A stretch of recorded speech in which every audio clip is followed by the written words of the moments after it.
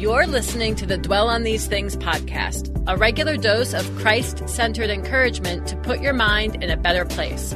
Listen in as Pastor John Stange shares Bible studies, interviews, training, and some of his most recent sermons.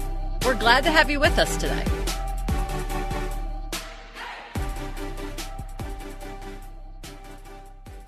Well, this evening as we've come together, we're commemorating what we typically call Good Friday. This is a time where we remember the sacrifice Christ endured on the cross on our behalf. And so the focus of our teaching tonight, the focus of our time together, the focus of our worship is remembering what Christ has done for us and thinking about all he accomplished and the significance of that for us and what that looks like in our lives. And this evening, we're going to be looking at a portion of Scripture from Hebrews chapter 13.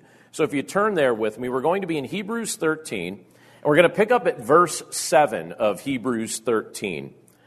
And in this portion of Scripture, you're going to see a variety of things. You're going to see that this portion of Scripture, it starts off with an admonition toward those in a position of influence or those who are in a position of leadership. And then it gives an admonition to each of us to stay devoted to the things that are true, to not drift toward false teaching. And then it shows us the importance of what Christ did when he gave himself on the cross. And so you see a culmination of that in this portion of Scripture. So again, we're in Hebrews chapter 13, starting with verse 7. Let me read that for us. It says this: "Remember your leaders, those who spoke to you the word of God. Consider the outcome of their way of life and imitate their faith. Jesus Christ is the same yesterday and today and forever. Do not be led astray by diverse and strange teachings, for it is good for the heart to be strengthened by grace, not by foods which have not benefited those devoted to them. We have an altar from which those who serve the tent have no right to eat. For the bodies of those animals whose blood is brought into the holy places by the high priest as a sacrifice for sin are burned outside the camp. So Jesus also suffered outside the gate in order to sanctify the people through his own blood. Therefore, let us go to him outside the camp and bear the reproach he endured. For here we have no lasting city, but we seek the city that is to come. Through him, then, let us continually offer up a sacrifice of praise to God, that is the fruit of lips that acknowledge his name. Do not neglect to do good and to share what you have, for such sacrifices are pleasing to God." Let's pray.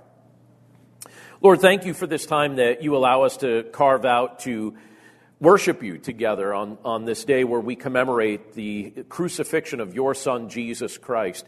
And Lord, we pray that as we look at this portion of Scripture, that we would understand the example of faith that you're giving to us here, the example of your Son and the work of your Son, and also the admonition that you're giving to us to imitate your Son in all we do and remain devoted to him.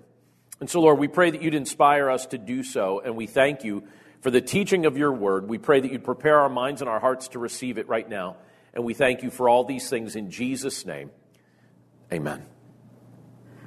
So I'm grateful for a variety of things, and just about every day the Lord brings something to my mind that he reminds me to be grateful for. But one of the things that I'm grateful for is the fact that the Lord has placed a variety of people in my life over the course of my life. People that have had a lot of influence on me, people that I have known personally, and then also people that I didn't really know personally, but also had an influence on me as well.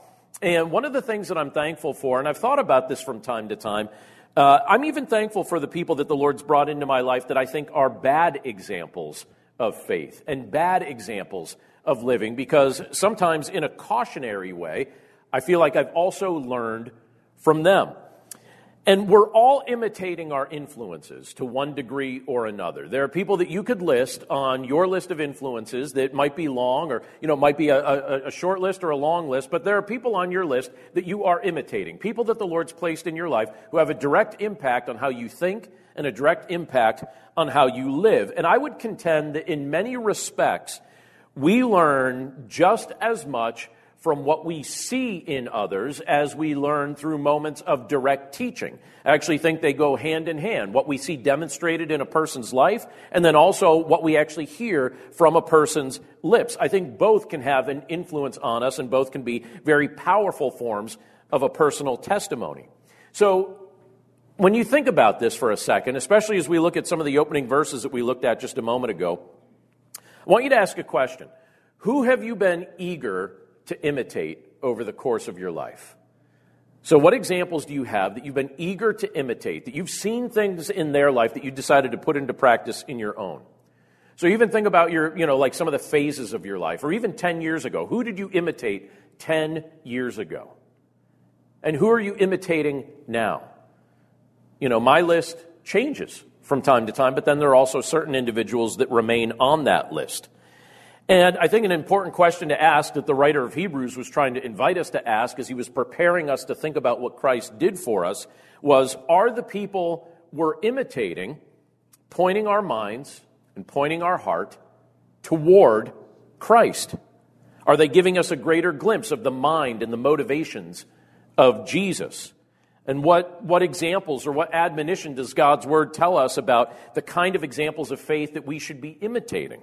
And how might we want to consider some of that on this day in particular when we remember the sacrificial death of Christ on the cross? Because you have the writer of Hebrews incorporating that in that same discussion in this passage of Scripture from Hebrews 13. And one of the things that we're challenged to do here is people who are reading this content and internalizing this content and trying to actually put this into practice is that we need to start becoming people who live what we proclaim, and the leaders that we emulate should be people who are living what they proclaim as well. Look again at verse 7 of Hebrews 13. It says this, it says, remember your leaders. And then it's very specific. It says, those who spoke to you the word of God. Consider the outcome of their way of life and imitate their faith. Now, something that I've become convinced of more and more over time is the importance of good leadership. I think our culture needs good leadership. I think our homes need good leadership. I think the church needs good leadership. When leadership is weak, when leadership is duplicitous, when it's dishonest, when it's not living above reproach, everybody suffers. But when leadership displays a sacrificial spirit, when it displays integrity, when it displays a desire to lead for Christ's glory, everyone benefits. I had the opportunity several years ago to visit a church that was down to just a few people. And the church had invited several pastors to come and to just sit down with them and maybe game plan what they could do, because they were pretty much close to closing. And there were all sorts of things that they talked about. And finally, one of us, and I can't remember which one of us asked the question, but it was kind of the question that stuck in my mind from that whole experience. But one of us asked them, what's the primary thing you think you need? What do you guys feel like you need? And the answer that they gave, I thought was an unfortunate answer. Because the answer that they gave was this. They said, we would like somebody that could play the piano so we don't have to sing a cappella. Now, I like a good piano player, but I could tell you that this church needed more than that. They needed more than, because a cappella music is perfectly beautiful, and I think you could worship the Lord a cappella just as much as you could worship with a piano. But one of the things that was a very glaring and obvious need in this church was leadership that would point them to Christ and then help them to gain a vision for what it would be like to actually model the gospel in their community and actually be intentional about reaching out in the community with the gospel. They were missing leadership, and as they missed leadership, they were missing some of the things that I think that the Lord was encouraging them as a church to start focusing on. I don't think a cappella music is a problem in a local church, right? Well, in the context of this scripture, you have the early church being given some examples or some advice regarding examples of faith that are worth imitating. Specifically, they were told to observe and to bring to mind leaders who had made the word of God clear to them. Leaders who lovingly gave up the comforts and the false securities of this world to help them understand who Jesus is and what Jesus did for them and what it actually looks like to follow Jesus as a fully devoted follower of Christ. But unfortunately, not every leader is pointing people to Jesus. there are plenty of people in this world, even people who, to one degree or another, seem to want to convey that they are coming from a Christian worldview, who can talk a good talk, but their lives don't always back up what they seem to be proclaiming. And I think that that's an issue. And I think we've all interacted with, and we've all been maybe even taught and impressed by communicators who have the gift of teaching, or the gift of, really clarifying different things. But what happens when you really get to know somebody? What happens when you really get to know them? Do their words actually match up with what they claim to be, or do their lives match up with the words that they're proclaiming? I actually had the opportunity to meet somebody just the other day who is someone whose books I have been reading. And this is a Christian leader that, I've read his books for a while, and I actually had a conversation with him the other day. And one of the things that pleased me most about interacting with him was a big part of our discussion was how he is volunteering time in the context of his local church and some of the things that he's doing. And one of the things that his wife testified about him, apparently she oversees hospitality in the church, and they had a rainy Sunday not too long ago, and she was impressed by the fact that her husband wasn't too big of a deal to grab a mop and clean out, some of the areas where water was being brought in. And to me, that made the impact of some of the things and some of the teaching that this particular leader was proclaiming a little bit more just stronger in my heart, because I thought, all right, if somebody's living a life that actually backs up what they're proclaiming, that communicates something to me. And that's the type of thing that the writer of Hebrews was trying to explain is something we should be looking for in whom we allow to influence us. And in many respects, you can tell a lot about a person's character by how that person behaves under stress. You tell a lot about somebody's character by how they behave under stress. How does somebody behave when they are emotionally worn thin? Or how do they treat you when they're worried about something? Or, what does that leader reveal about the nature of their true hopes or their sense of security when their circumstances are less than ideal? And here you have the writer of Hebrews encouraging the church to consider the outcome of the way of life of those who made God's word known to them. So the truth is, if a man truly believes in Jesus Christ, his life is going to confirm the depth of his faith. Behavior follows belief. So the behaviors that come out of your life and my life will indicate what we actually believe. There are behaviors and blessings that will become visible in the life of a leader who truly believes what he or she speaks. Look at those leaders' households, right? Their household will tell you something about them. Look at how they interact with people who have nothing material to offer them. Look at how they handle their position of authority. Can you see Christ in these individuals? This is what the writer of Hebrews was encouraging the early church to look for in leadership. If you can see the heart of Christ present in your leaders, imitate their faith. Watch what they do. Let them teach you. Then live what you proclaim, because someone is also looking to you for leadership. Leaders who actually live out what they proclaim provide a powerful example of what it actually looks like to follow Christ and the difference that Christ makes in a person's heart when Christ changes the heart. And so you have the writer of Hebrews demonstrating this in these opening verses here that we're looking at as he prepares to segue us into looking at what Christ, the ultimate leader, has actually done. So he's using earthly leaders as kind of a segue into preparing our minds and our hearts for the ultimate example of leadership that we see in Christ. And in Christ, and this is, as we're gathered together here this evening, we're doing so as people who are grateful for who Jesus is and grateful for what he's done. And the writer of Hebrews, starting with verse 8 here, he starts to talk about the fact that Jesus suffered to make us holy. Look at what it says in verse 8, and I'll read down to verse 12, but it says this: Jesus Christ is the same yesterday and today and forever. And then the writer says here, do not be led away by diverse and strange teachings, for it is good for the heart to be strengthened by grace, not by foods which have not benefited those devoted to them. We have an altar from which those who serve the tent have no right to eat. For the bodies of those animals whose blood is brought into the holy places by the high priest as a sacrifice for sin are burned outside the camp. We're going to come back to that statement in just a minute or two, the significance of it. But then it says, so Jesus also suffered outside the gate in order to sanctify the people through his own blood.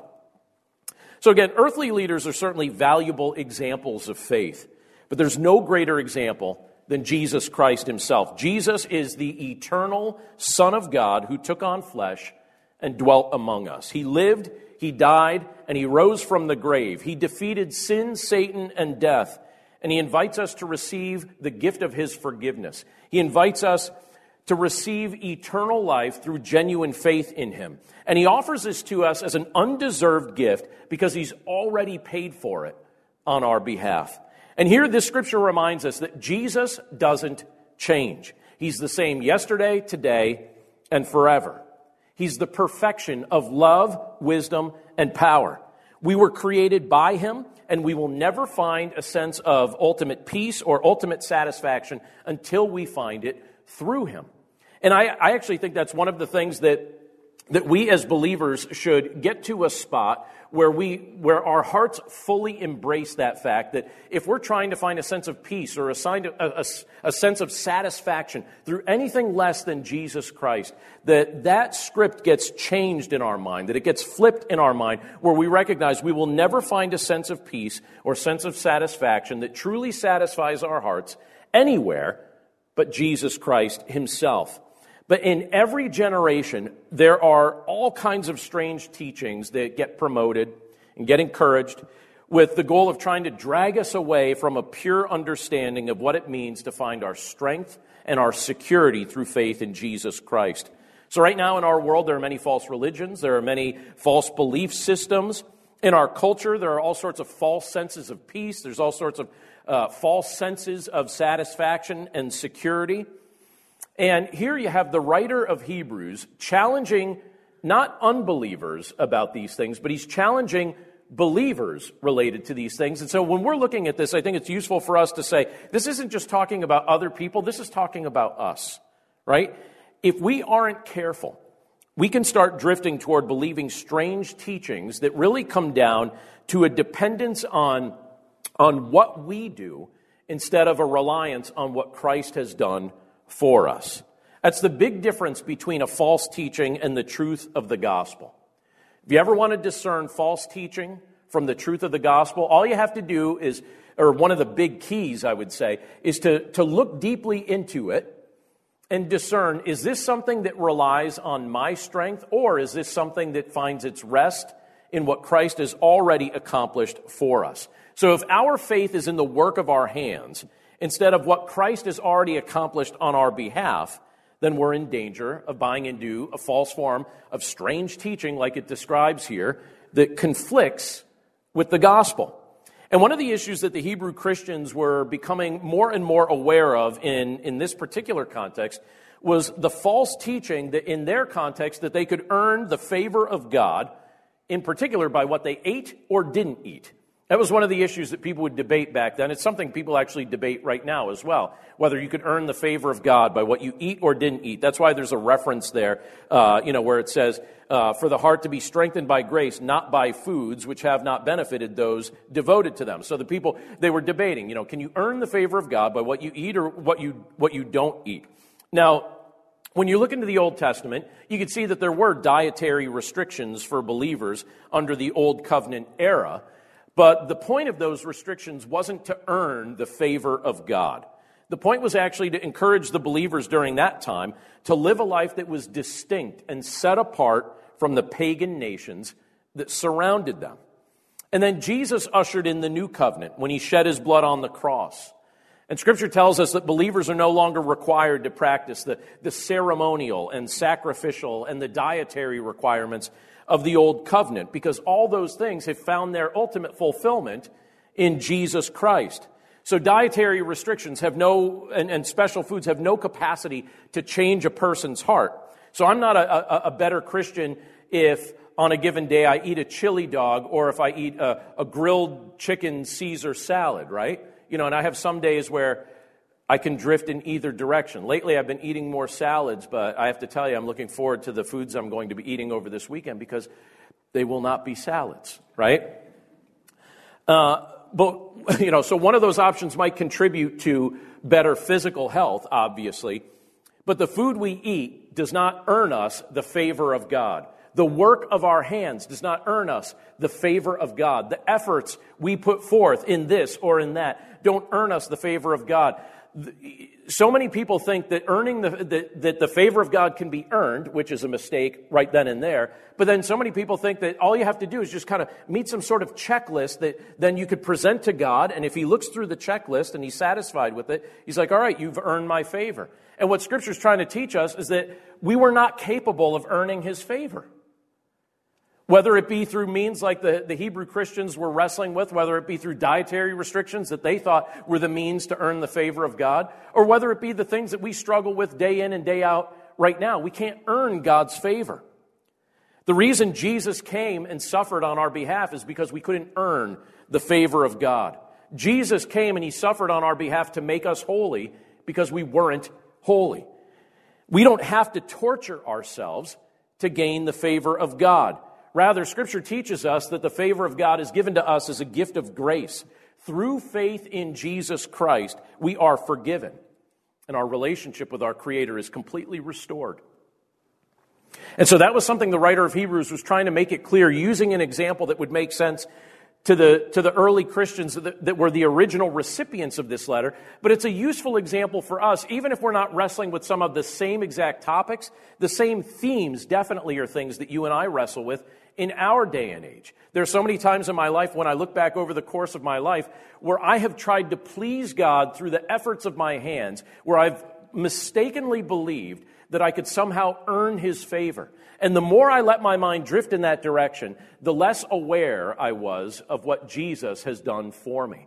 Jesus suffered to make us holy. Jesus came to this earth to live the perfect life on our behalf, to die death on our behalf, and to rise from the grave to defeat the power that death and sin had over us, so that through faith in him we could experience the victory that he secured through the work he accomplished on our behalf. I can't make myself holy.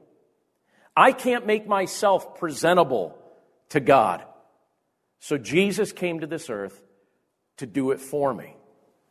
And that's what the writer of Hebrews was trying to help the early Christians to understand. But that's something our hearts should latch on to as well. And I love where the Scripture goes here, because I have to tell you, even before we look at this next section here, where we're going to talk about this idea of loving Christ more than we love our own reputations, there are references here to things that I remember the first time I read the book of Hebrews, I was like, I have no idea what this is talking about.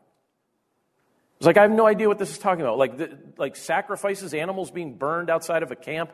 What on earth is this talking about? Like, I didn't know, because I didn't understand the Old Testament history. I hadn't read through all the details of the Old Testament. I just remember reading through Hebrews and being like, wow, this is a hard book to understand. Well, yeah, especially if you've never read the Old Testament. It can be hard to understand. But when you're looking through it, what it's doing is it's showing you the purpose of all those traditions and ceremonies and sacrifices and all of those things that were in place during the Old Covenant that were all pointing to Jesus. And it's showing us how each of those things is fulfilled in Christ.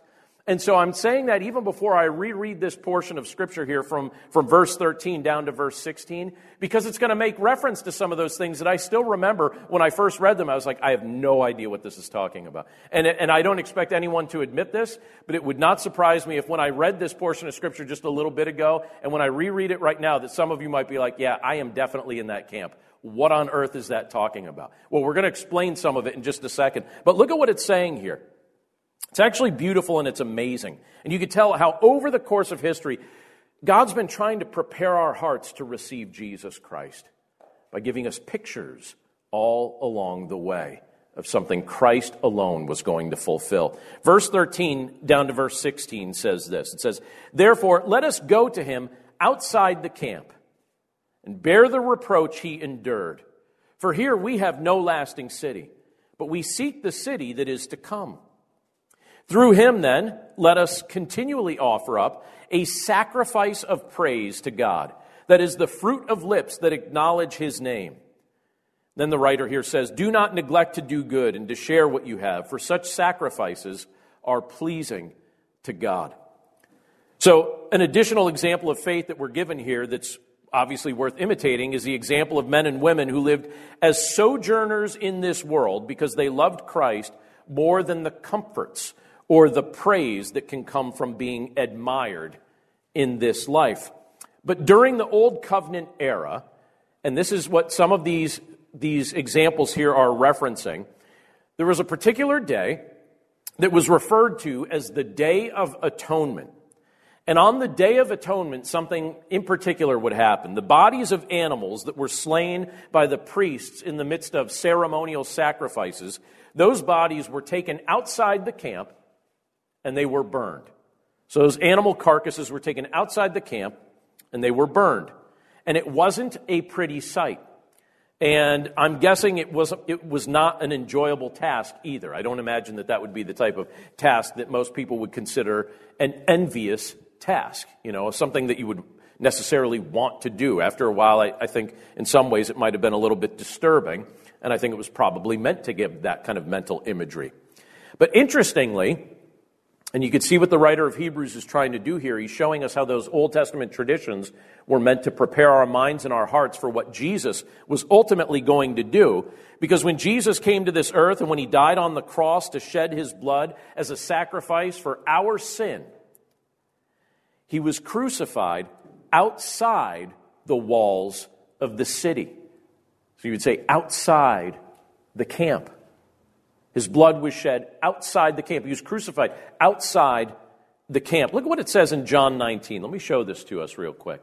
In John 19, starting with verse 16, it says this: "So they took Jesus, and he went out bearing his own cross to the place called the place of a skull, which in Aramaic is called Golgotha.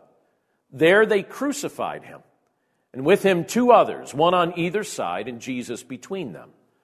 Pilate also wrote an inscription and put it on the cross. It read, 'Jesus of Nazareth, the King of the Jews.' Many of the Jews read this inscription, for the place where Jesus was crucified was near the city, and it was written in Aramaic, in Latin, and in Greek." Now again, it says here, so they took Jesus, and he went out bearing his own cross to the place called the place of a skull, and there they crucified him. So they take him outside the city, to the place of the skull. Christ's execution wasn't glamorous. He's taken to a place outside the city because they didn't want the dishonor of his execution taking place within the city walls. And what you had happen here was Jesus being treated like refuse.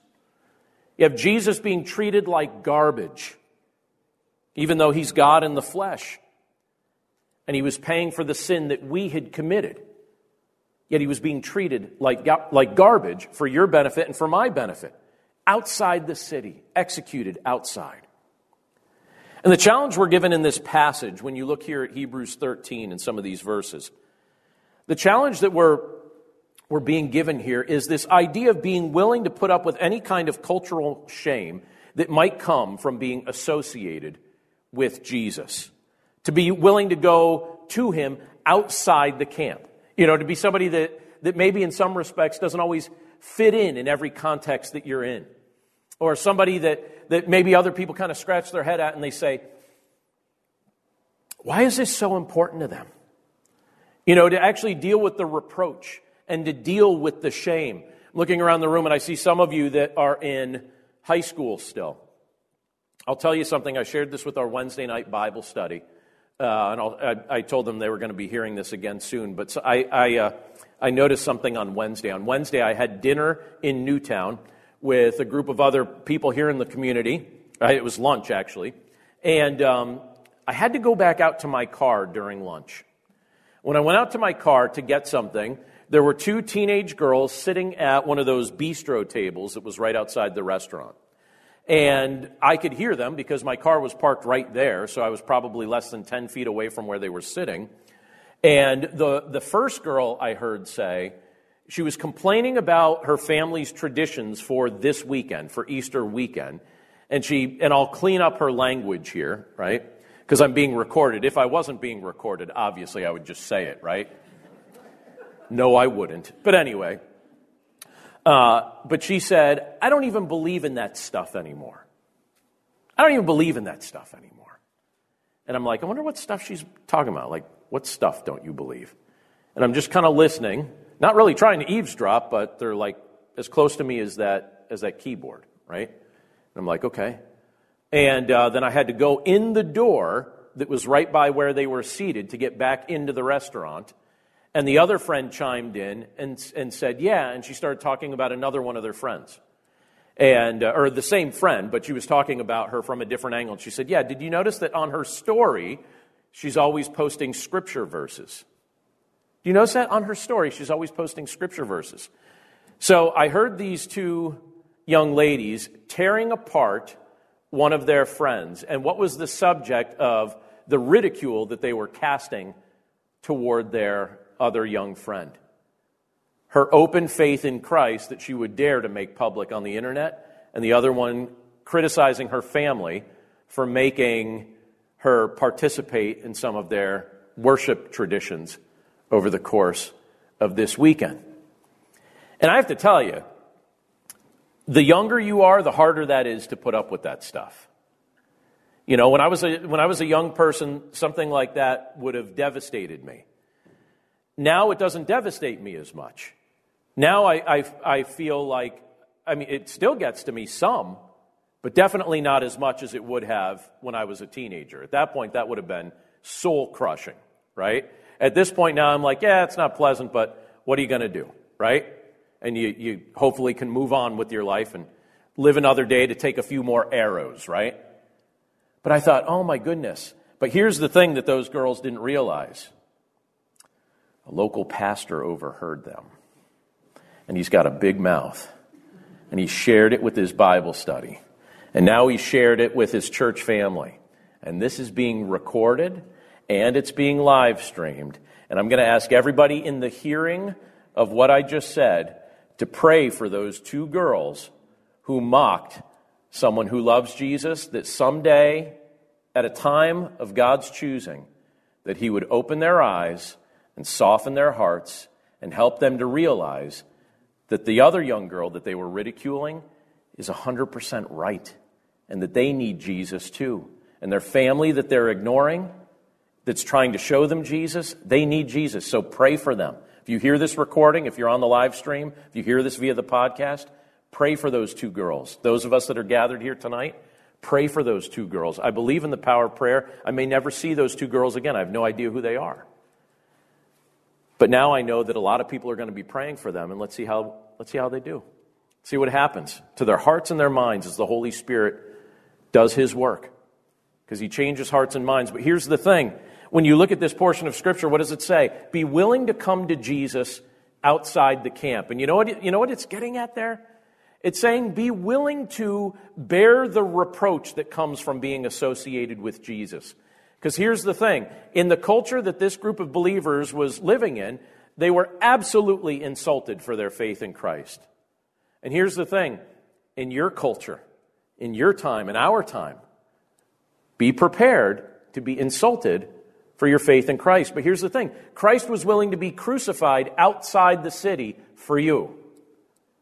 And what he's saying to you and to me is be willing to go to him outside the camp.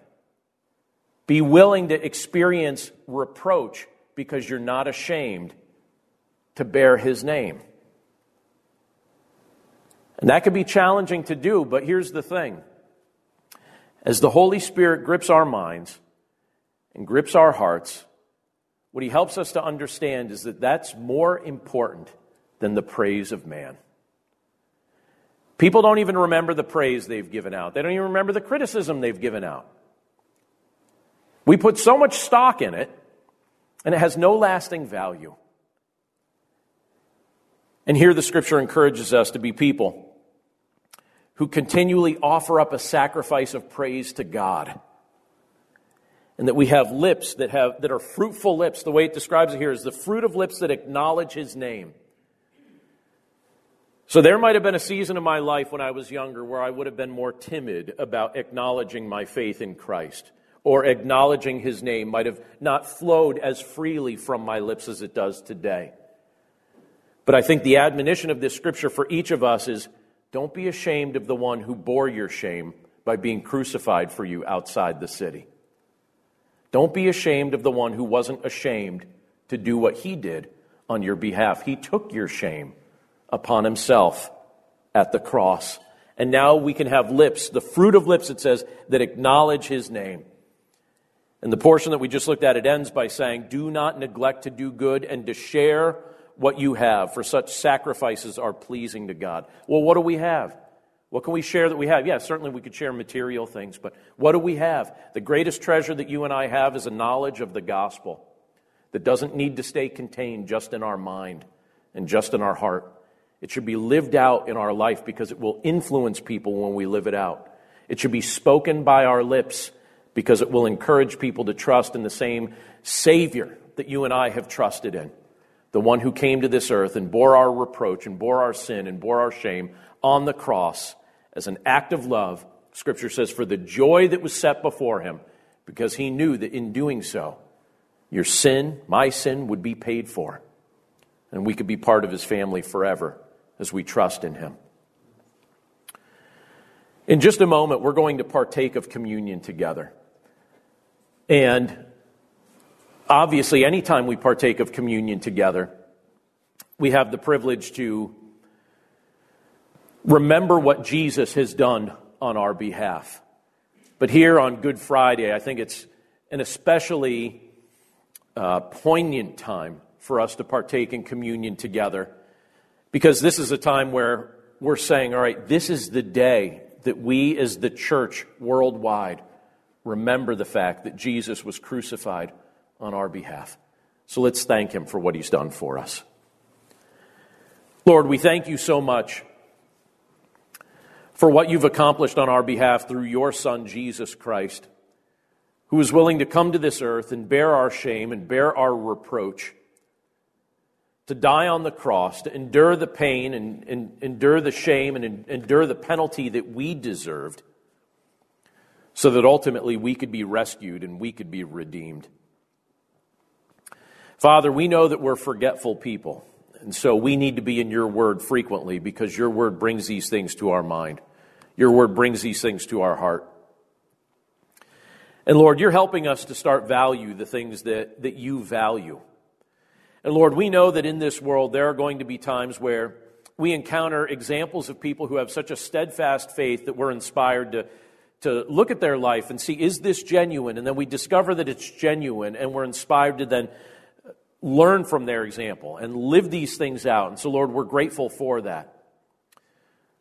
But Lord, we know that the greatest example that you've called us to emulate is that of your Son, Jesus Christ, who came to this earth living the perfect life, died death on the cross, even though he did not deserve it. And he took our shame upon himself. He took our sin upon himself. And he offers us new life as we trust in him. And Father, we pray that in every context that we find ourselves in, as men and women who have genuinely trusted in your Son and experienced the redemption that only he offers, we pray that we would have no shame whatsoever of bearing the name of your Son, Jesus Christ. We pray that we would have no shame in letting this world know that we indeed trust in your Son, Jesus. So, Lord, thank you for the privilege that it is to know you through your Son. And thank you for all the reminders of the work that he's accomplished on our behalf. We commit ourselves to you now, and we thank you for all of these things in Jesus' name. Amen. Hey, Ted, what do you want to do today? Well, Ashley, I've always got work to do, naps to take. But I have a better idea. How about we invite everyone to listen to the Team Us podcast? I love that idea. Let's do it right now. Hi, everyone. We're Ted and Ashley Slater, and we'd love for you to join us as we talk about teamwork in marriage. We share how grace, commitment, and cooperation can help couples live the everyday moments of marriage together. To listen, go to lifeaudio.com and search for Team Us.